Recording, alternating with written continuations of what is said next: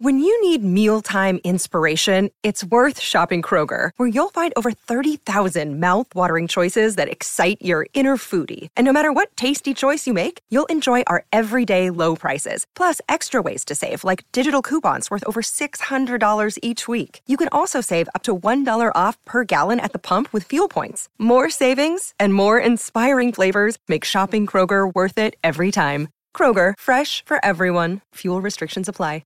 One of the main reasons that a lot of people were choosing not to have children or delaying or were unsure if they wanted to have children was because of the idea of having to give up their leisure time. Thanks for listening to We're Momming today. Leave me a review on Apple Podcast or podchaser.com/momming. It's the place where any podcast listener can leave a star rating and review no matter where you listen to podcasts.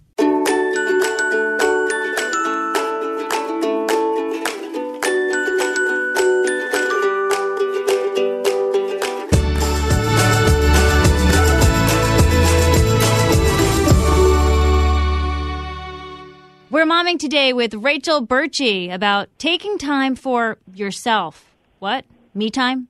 Does that exist? Maybe. Rachel is the author of The Kids Are in Bed, Finding Time for Yourself in the Chaos of Parenting. She joins us now. Rachel, I say that's impossible. You say no. Help me. Yeah, I mean, it can feel impossible, but I think, it starts with being really intentional about your time and sort of paying attention to the few moments that you can get and forgetting about waiting for that hour to yourself or those 2 hours to pop up because, as you know, they don't come around very often. But 20 minutes might, or even 5, and if we use those, intentionally and, make good choices about what we do with our time, and that doesn't mean always self-improvement. That can just be whatever it is that you enjoy. I think you might find it can be actually quite revitalizing. Rachel, what can you do in 5 minutes that's a good choice? I like to do the mini crossword. Okay. You can text a friend and have a quick, exchange. You can read a poem or just read, a paragraph of a novel you're working on. You can meditate. There's a lot of little things that if you do, I talked to one parenting expert who told me, if you have 3 minutes and you read a poem, suddenly you think of yourself as the kind of person who reads poetry. And the kind of person who reads poetry probably has time to themselves. So it's a little bit about sort of how you frame it. So for 3 minutes every day, I'm a poet. No, I like that. Okay, wait, what about, you find 5-10 minutes and you pick up your phone and you kind of just scroll through social media? Yes. Does that count as me time? I think it depends how you feel about it. I talk to a lot of people who say to me, I put the kids to bed, I come downstairs, I'm so out of it and exhausted and depleted, I just pick up my phone and I scroll Instagram, and then when I go to bed, I feel like I wasted the whole night. And so then I would say, no, that doesn't count as me time because you don't feel good about that time. But if you're someone who really, that's what you enjoy and you feel like you kind of are able to connect with friends that way, or you enjoy taking in that content, great. I don't shame anyone for doing that. I think the problem is when you use your time in a way because you're so tired you can't make a choice that feels good, and then you go to bed feeling like, oh my gosh, I only had 20 minutes to myself today and I just wasted them. And you feel like resentful or regretful. How important is self-care? Self-care is so important. Both from mentally, physically. So there's the self-care of like exercising, going to the doctor, and all the things that we need to do to take care of ourselves to be better parents and better people and happier, healthier people. But then there's also the moments of like taking a bath or reading a book or whatever it is, again, that makes you happy. And that's super important too, not just for your own sanity and to remember that you are more than just a mom and that you were a person before you had kids, but also for your kids. What kids want is less stressed parents. They don't want more time with their parents. And little bits of self-care can go a long way in kind of the de-stressing activities. You actually make the argument that now we are spending more time with our kids than maybe ever, but it just might not feel like we're spending so much time with them. And that's kind of sad. Yes, exactly. I mean, the research does show that even a full-time working mother spends more time with her kids today than moms did in the 60s when moms had more kids and worked less. And I think it's, we live in this culture of intensive parenting where we feel like we have to be doing so much for our kids all the time to kind of secure their successful outcomes. So if we're not physically parenting, feeding or taking care of our kids once they're asleep, we're ordering diapers or signing up for activities or emailing the teacher. We just feel selfish if we're doing something for ourselves and not for our children. I also think we sort of multitask more because of our phones. We can outsource so much, and we're just more productive because we have technology to help us be productive. Absolutely, but the flip side to that is that multitasking actually is really hard, and this research sort of shows that we're not actually as good at it as we think we are, and so instead we're kind of taking longer to do everything and not really enjoying any of it. So I always say I like to watch TV while I fold laundry, and all that kind of does is sort of make it so that I only half enjoy the show, and I'm, taking longer to fold the laundry than I need to, and I'm not paying attention to I'm checking my email on my phone when I'm with my kid, and then kind of nobody wins. So I think it is part of the thing we all have to train ourselves to do, myself very much included, is kind of focus on the task at hand, whether that is being present with our kids or, doing the stuff on the screens that we need to do. That's actually, you really have me thinking now about the laundry and the watching TV, because every now and then, like when I have a little bit of time and freedom, I'm like, oh, I really wanted to do this, but this needs to get done. So I sit on my bed and I fold my laundry, and it takes forever, and I only half watch the show that I want to watch, and that's just a big waste of time, I suppose. Exactly. And then you don't get sort of benefits from the time for yourself. I'm like you. I love to watch TV, and I need to enjoy that time because it's the only, time for myself that I have potentially in a day. So if I'm kind of contaminating that with all the other to-dos, all the stuff we have to do for our kids, suddenly it doesn't feel relaxing. And that's, I think, one of the big takeaways that I had when I was researching this book was this idea of kind of mental load. And I did a survey and heard from more than 70% of parents in the survey said that their free time didn't feel free because they were constantly thinking about everything they could or should be doing. Mental overload. It's like when you go to a yoga class and, throughout the class, the instructor is like, erase your mental to-do list. And it's like, dude, I can't. I'm trying. I know that's why I'm here, but I just can't. Because our inclination is to say, in my case, I leave class early sometimes. I'm like, okay, I have 15 minutes to get home and quickly change and then take so-and-so somewhere. And it's like, oh, my God. But if I didn't move that fast, I wouldn't have been able to go to the class in the first place. And I feel like I'm just always running around in a circle, knocking my head on the wall. Exactly. Or like you're on the massage table and you're thinking about, all the emails you need to return. And suddenly this thing that is supposed to be very relaxing and luxurious doesn't even feel so, calming. And so I really kind of try to promote what I call pockets of indulgence, which are just moments with a beginning and end, and they don't have to be very long. It could be a yoga class, but it could also be, as we talked about, 20 minutes, where you really kind of allow yourself guilt-free to lean into that time just for yourself. And sometimes I find that because it has an end, there's an end moment on that, it's easier to do that because, the dishes will still be there, the emails will still be there. I'm not trying to say, okay, I'm going to forget everything and just take all this time for myself. It's just like these 10 minutes on my to-do list, just like anything else, are for me, and then I'll get back to all the other stuff. Okay, Rachel, hold that thought. I want to know more about pockets of indulgence. We'll be back right after this. Look, Bumble knows you're exhausted by dating. All the must not take yourself too seriously and 6'1" since that matters. And what do I even say other than, hey? Well, that's why they're introducing an all-new Bumble with exciting features to make compatibility easier, starting the chat better, and dating safer. They've changed, so you don't have to. Download the new Bumble now. Okay, we're back on We're Momming Today with Rachel Birchie, talking about what she calls pockets of indulgence. Basically, those short periods, 20 minutes of time where you can kind of just veg out, rejuvenate, do whatever. But I think my pushback as a working mom to that, and I should say as a what feels like a single working mom, Rachel, because my husband's always away traveling. Right. So I'm on an 18-day stretch right now with just me and my kids. I have a nanny, but as soon as I get home from work, she's done. So, I totally have the two-job thing. And I think my question for you is, how do you schedule the 20 minutes? Like, I would need a babysitter to watch my kids, or just giving them the iPad count, because then they'll leave me alone for 20 minutes.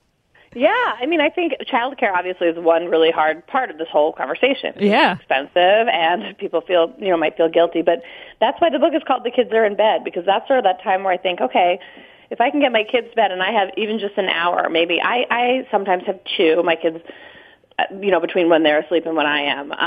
And so I try to break it up and say, like, okay, for 30 minutes, I'm going to do something for myself. I'm going to watch a show, I'm going to read a book, whatever it is, and then maybe exercise, and then I'm going to get back to it. Then I have to clean up. My husband travels for work as well, and so I can totally commiserate with what you're saying. And I think that's why, I'm not saying, like, everyone should ditch their kids or should, hire a babysitter all the time, although, sometimes that's great. But that time after the kids go to bed, that's the time, right? Or for some people, not me, it's that time before the kids wake up in the morning. Different people can find, when I talk to a lot of parents, and they find their time in really interesting ways. I talked to one woman literally who she had her kid for the day because it was a snow day at school, and she had to go to IKEA. And so she checked her kid into the play space, and then she went and got the doorknobs she needed to get.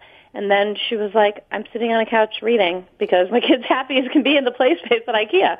So I'm taking this moment now. So I think if you kind of start to pay attention, you can suddenly find, like, oh, I have 30 minutes because I just dropped one kid off at the birthday party and the other one's napping, or the kids have just gone to sleep, or they're, like I said, some people wake up early to kind of ease into the day. I talked to a friend just last night who said that she sets her alarm for 30 minutes before her kids wake up so she can kind of like meditate and start the day well. So I think there are ways to do it without having to, hire a babysitter necessarily, but it definitely takes paying attention and kind of grabbing those unexpected moments. Okay, I want to go back to getting your kids to sleep early and then doing something after they go to sleep. I do want to admit, I read your book with a pen, and I was just like making smiley faces and exclamation points on so many pages because I was like, oh my God, this is so me. You had some trouble getting your kids to bed because it's a process. You don't just like shut their bedroom door or plop them in their crib. Like, it requires having to get up and get them things and potty and this, and it's really annoying. So I have a tip that I do not recommend. My husband puts my daughter to bed at night. That's his job. But when he's traveling, which is all the time, I decided, okay, I just don't have the patience for all of that. She's just going to sleep next to me. And it's much easier, but then I have zero downtime because she has the TV. I can't watch one of my shows in front of her. Yeah. So if you can just give me and some parents out there tips on how to quickly get your kids to bed so it's not a song and a dance and a 2-hour production. And if you have more than one kid, you're doing this twice. Yes. Yeah. Or 3 times. I mean, I'm certainly not. I'm not the bedtime whisperer for sure. I go through all the same to-dos, and it's funny because my husband was traveling recently for work, and so my kids started to realize that they could come in. If they came in my room in the middle of the night, I would just be half asleep, so I'd just pull them in the bed as opposed to having to wake up in the night and put them. Yeah, it's easier. But so I mean, for us, the very beginning of my book, it was a whole song and dance with my daughter. It was just one of those nights where she wasn't going to bed, and so that night I did have to, some days it doesn't work the way you hope it is going to. And that night I found myself sitting outside her door in the hallway reading a book on my phone, waiting for her to fall asleep. But I find that, if we kind of go through the routine, a few nights in a row, I had to sit there one night and the next night, and then I was like, all right, I'm done. This isn't happening. And sort of, kind of go through the repetition training. But my book is very much about sort of how to take care of yourself when you're not with your kids, because my kids are 6.5 and 4. I am very much still learning how to conquer this parenting thing. I know. I don't think anyone really ever truly conquers it. We just pray for the best. I did want to ask you, as we talk about struggling and finding creative ways to have that me time, that self-care, is the fear of not having it, or maybe you can even label it selfishness in some instances, is that preventing women from having children and men from having children? Are they saying, I'm not equipped to just give up myself entirely?